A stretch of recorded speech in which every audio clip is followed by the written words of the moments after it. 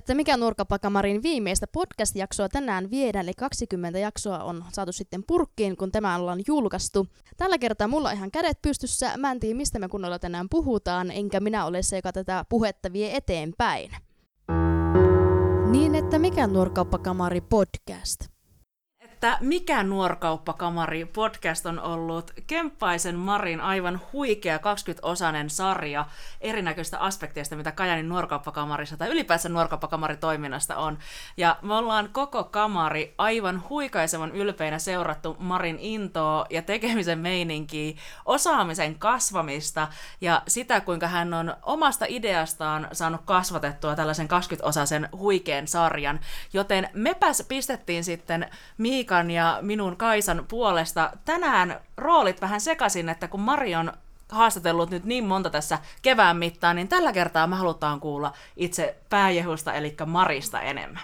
Ja voitaisiin aloittaa heti alkuun tämmöisellä klassisella kysymyksellä, mikä on podcastien aikana tullut tutuksi, että no Mari, kertoisitko vähän siitä, että kuka sinä oot ja mitä sä oot tehnyt Nuorkauppakamarissa? No niin, tämä peruskysymys. No, eli tosiaan Mari olen ja mä oon kamaritoimintaan lähdin mukaan 2016 ensimmäisen kerran. Ja mä olin siinä yhden vuoden muistaakseni olin välissä pois ja muutin eri paikkakunnalle. Mutta mukana on ollut pienesti jossain projekteissa. Tämä podcasti nyt oli tämä suurin projekti, missä on ollut mukana. Vire- ja virkamiesprojekti oli, missä oli ensimmäinen semmoinen oma projekti, missä olin projektipäällikkönä. Ja Hallitusakatemiaan osallistuin tekemään näitä koristeita, että itse en valitettavasti vaan paikan päälle päässyt. Ja sitten myyntitaitojuttuja pääsin vähän kehittämään kanssa, että olin Kajaanin lautapelissä mukana. Ja olen käynyt myyntikoulutuksessa ja projektihallintakoulutus, kun tämä oli nimeltään, ja kehitykouluttajana koulutus. Mutta tosiaan ehkä niin tänä vuonna olen aktivoitunut enemmän kamarimaailmassa.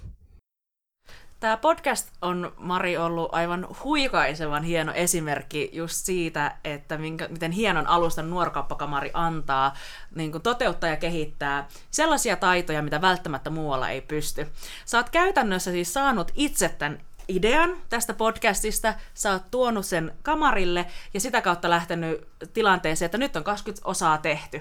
Mistä tämä idea oikeasti on lähtenyt, että sä tällaisen haluaisit ruveta tekemään? Itse asiassa mä en ole hirveästi podcasteja aikaisemmin kuunnellut, mutta jotain äänikirjoja joskus jostain. Ja mä olin yhdessä vaiheessa semmoisella yrittäjyyskurssilla ja sillä, että mitähän mä lähtisin tekemään, miten mä hyödynnän tämän kurssin. Ja se meidän kurssiohjaaja huikkasi mulle, että hei, että ootko miettinyt podcasteja? En tiedä, mistä tämä idea nyt tuli. Miettikö se vaan, että voisi olla kivankuloinen ääni podcasteihin vai onko mä tämmöinen puhuva ihminen. Niin ensin alkuun mä olin, että en ehkä lähde mitään tekemään, varsinkaan miettisin mitään uraa tästä. Ja sitten joku päivä mietin vaan, että kamarissahan mä oon mukana, että voisi hyödyntää tähän, kun mä en halua kuitenkaan tehdä mitään semmoista, että kokeilenpas vain tehdä jostakin aiheesta, vaikka on ihan oikeasti joku aihe. Niin tää sitten lähti liikkeelle aika nopeastikin ja projektisuunnitelma tehtiin ja menikö meillä vaan viikko pariin, niin sitten lähdettiin jo haastattelemaan ensimmäisiä ihmisiä podcastiin. No, miltä tämä nyt on sitten tuntunut? Kuten puhuttiin, niin tämä on 20. jakso ja koko kevät ollaan saatu nauttia näistä erilaisista podcasteista, eri teemoista ja eri vieraista. Miltä se nyt on tuntunut tehdä tätä sarjaa? No sanotaan alkuun, että 20 jaksoa oli aika paljon. Alkuun mä mietin, että että kyllähän se menee keposesti ja sitten kun mä lähdin äänittelemään näitä ja tein jossain vaiheessa, että viikossa saattoin 3 tai 4 jaksoa äänittää, niin sitten mä saattoin tehdä kerralla jopa niin kuukauden jaksot putkeen. Niin sitten kun piti taas aloittaa sen pikkusen breikin jälkeen, niin oli että ei, taasko mä lähden. Mutta siis oli se aina ihan mielenkiintoista, kun miettii, että oli niitä uusia tyyppejä, jotka tuli sinne haastatteluun ja sai erilaista näkökulmaa tähän kamaritoimintaan. Varsinkin niin kuin minun näkökulmasta tämä oli mielenkiintoista, kun minä välillä mietin, että no, miten mä voin hyödyntää tätä kamaria, mitä mä voin tehdä. Niin varsinkin sanoisin, että näitä senaattoreita kun oli ja sitten edellisiä pressoja, niin ehkä ne haastattelut jäi eniten mieleen, että kaiken näköistä voi tehdä kamarimaailmassa. Koetko sä, Mari, että tämä projekti on vienyt sun osaamista ja taitoa ja itsevarmuutta tässä jutussa eteenpäin? Joo, siis totta kai kyllä on. Siitä en osaa kyllä sanoa, että tuunko tekemään vielä podcastia, miksipä en. Kyllä testasin tässä Kamarin podcastin aikaan, tein myös kaverille 5 vai 6 jaksoa, kun tein ihan muuhun aiheeseen liittyen, että siinä pelkästään olin äänittelemässä ja editoimassa, että tietokoneella on aina näpertänyt, niin oli ihan hauskaa sitten kokeilla sitäkin, ja mikit on jäänyt kotiin lojumaan, kun harrastan muuten laulamista, niin sai sitten käyttöön nämä, ja kyllähän tässä huomaa, että alkuun oli ehkä tämä puhuminen melko tönkkää, niin kyllä tämä nykyään menee paljon helpommin ja rennommin sitten, mutta joo, kyllä on päässyt eteenpäin ja vähän kehittynytkin tässä. Miten sitten, tuossa on aikamoinen määrä ihmisiä ja aikamoinen määrä erilaisia aiheita käynyt keskusteltavana, niin onko näiden aiheiden ja ihmisten löytäminen ja keksiminen ollut hirveän helppoa?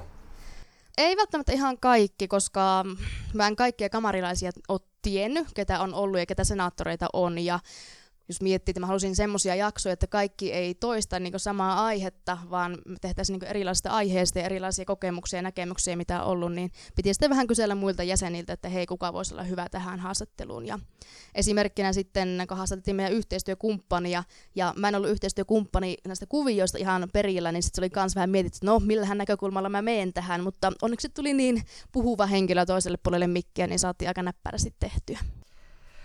Sanoit just, että sulla on mikit vähän lojunut kotona ja sä oot aina näprännyt tietokoneella, niin sulla on selkeästi ollut vähän tämmöistä pohjaosaamisella jo tähän ehkä hommaan.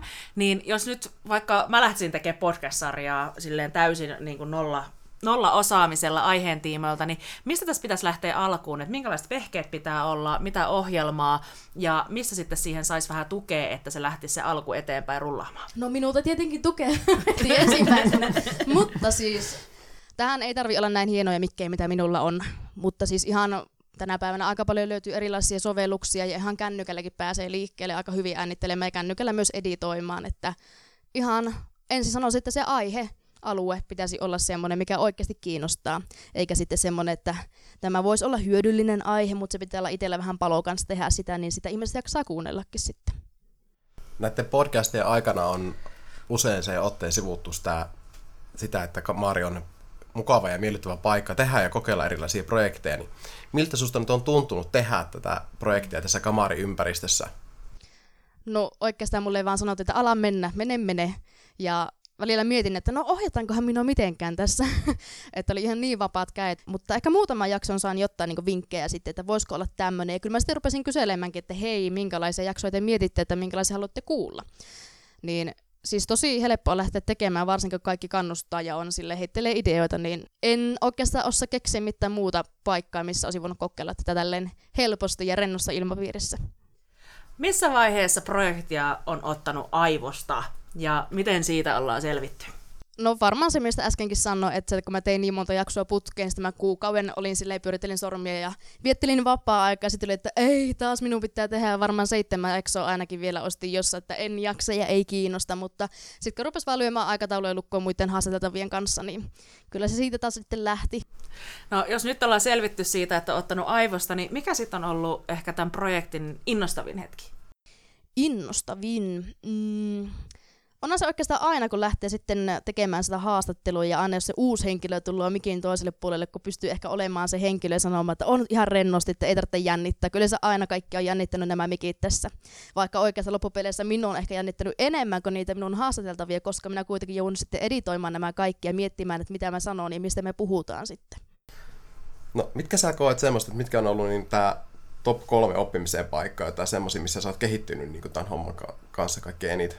Sanoisin, että varmaan sen jokaisen jakson niin rakentaminen, että mistä puhutaan ja miten lähdetään sen haastateltavan kanssa liikkeelle, että koska aina pitää niin lähteä, että lähdetään esittelemään, kuka meillä on mikin toisella puolella, mikä se juttu, mistä puhutaan, ja tehdään loppuun kanssa vähän yhteenveto, että se ei jää roikkumaan, niin piti aina vähän sitä miettiä. Ja alkuun se piti miettiä paljon enemmän, mutta sitten lopussa mä muistan, että hyvä, että mä olisin kirjoittanut muistiinpanoja, mistä puhutaan, koska mulla päässä on se ajatus, että mikä se aihe on.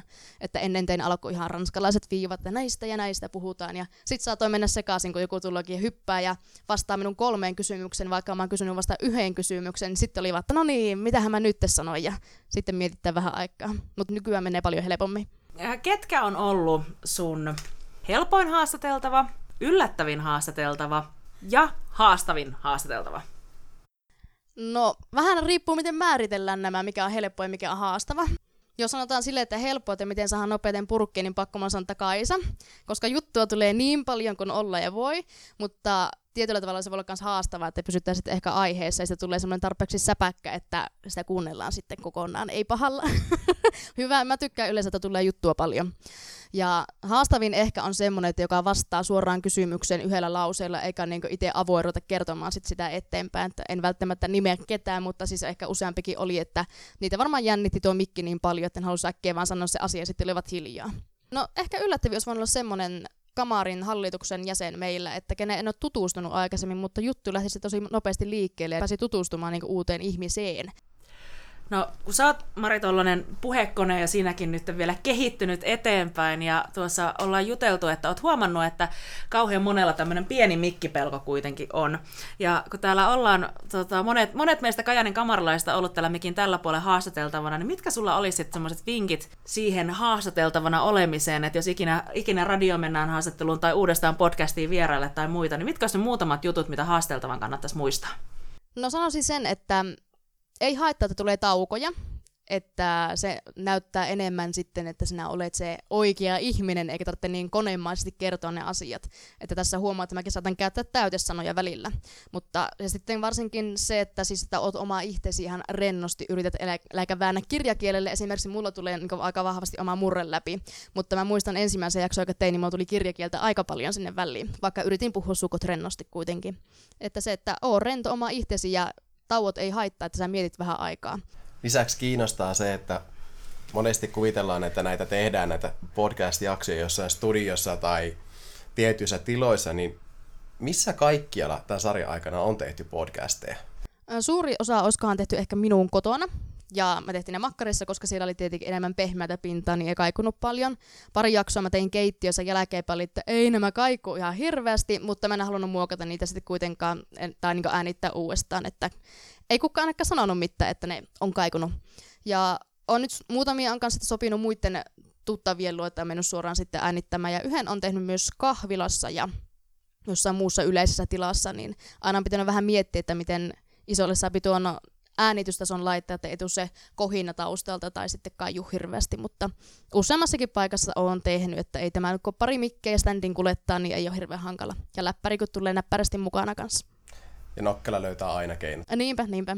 Palataan takaisin vielä siihen, että sä oot siis, et pelkästään podcastien tekijä, vaan sä oot siis Nuorokauppakamarin projektipäällikkö. Ja niin kuin tuossa aiemmin puhuttu, niin ideasta on lähtenyt ja nyt on toteutuksen vielä viimeiset metrit edessä ja kohta sitten on projektin päätös. Niin kertoisitko sä tosi pähkinänkuoressa, että miten se on niinku käytännön kannalta mennyt tämä projektista ideasta toteutukseen ja nyt sitten päätökseen, että minkälaisia vaiheita siinä on ja mitä yhteistyötä sä esimerkiksi hallituksen kanssa, että sä puhuit suunnitelmista ja muista vastaavista, mitä oot jossain vaiheessa tehnyt. Joo. No eli ihan alkuun tuli idea, sen sanoin sitten ääneen parille kamarilaiselle, sanovat joo, tee projektisuunnitelma.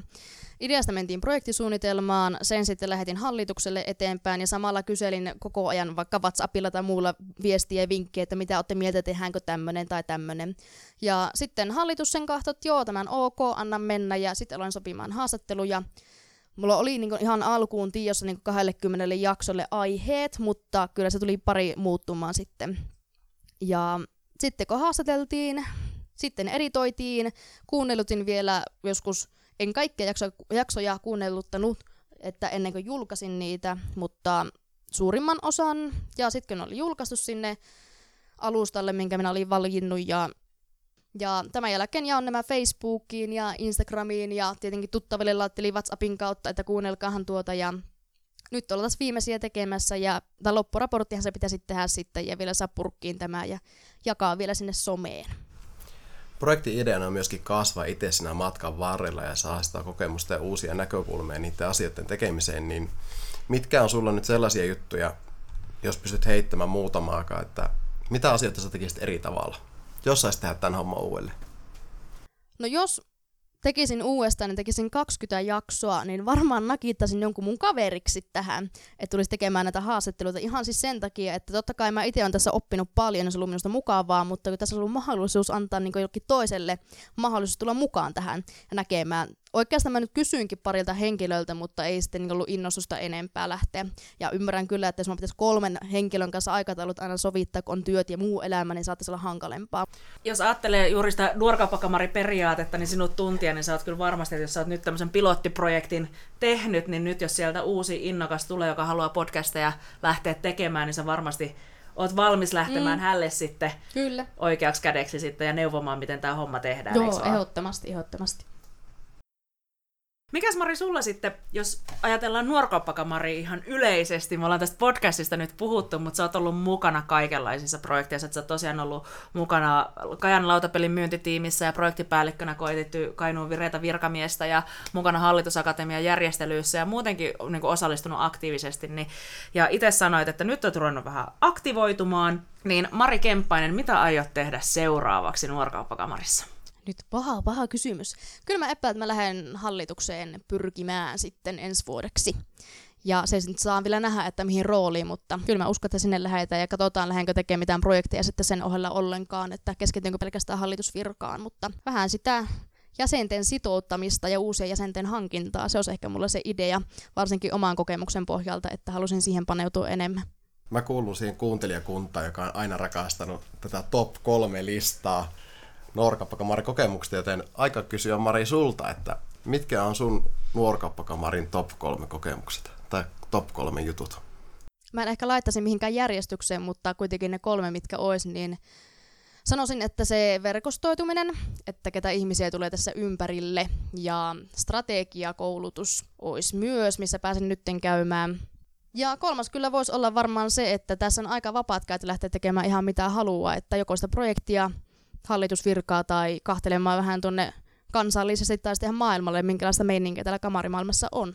Kiitos Mari aivan valtavasti tästäkin haastattelusta ja ennen kaikkea tästä podcast-sarjasta koko Kajaanin nuorkauppakamarin. Ja meidän kaikkien kuuntelijoiden puolesta. Sä oot niin priimaluokan esimerkki siitä, että kun ollaan tämän nuorkauppakamari-toiminnan juurikin siinä ytimessä, tämä on alusta, millä voi lähteä tekemään ideasta juurikin ihan mitä vaan toisiaan tukevassa ympäristössä. Odotan innolla sitä, että mitä seikkailuja sä meinaat tehdä seuraavaksi. Ja vähän harmittaa, että tämä podcastisarjan viimeinen jakso on nyt tässä, mutta kyllä sulla pikkasen tuikkaa tuolta silmäkulmassa, että saadaan toivoa joku kaunis päivä siihen, että saattaa saada ehkä jatkoa. Me muuten ei ehkä olla opittu tekemään podcasteja, ehkä nippanappa ollaan opittu olemaan pelkäämättä mikrofonia, mutta ainakin me ollaan opittu yksi persoona, että jolle soittaa siinä vaiheessa, kun me tarvitaan apua tämmöistä äänitysten tekoa.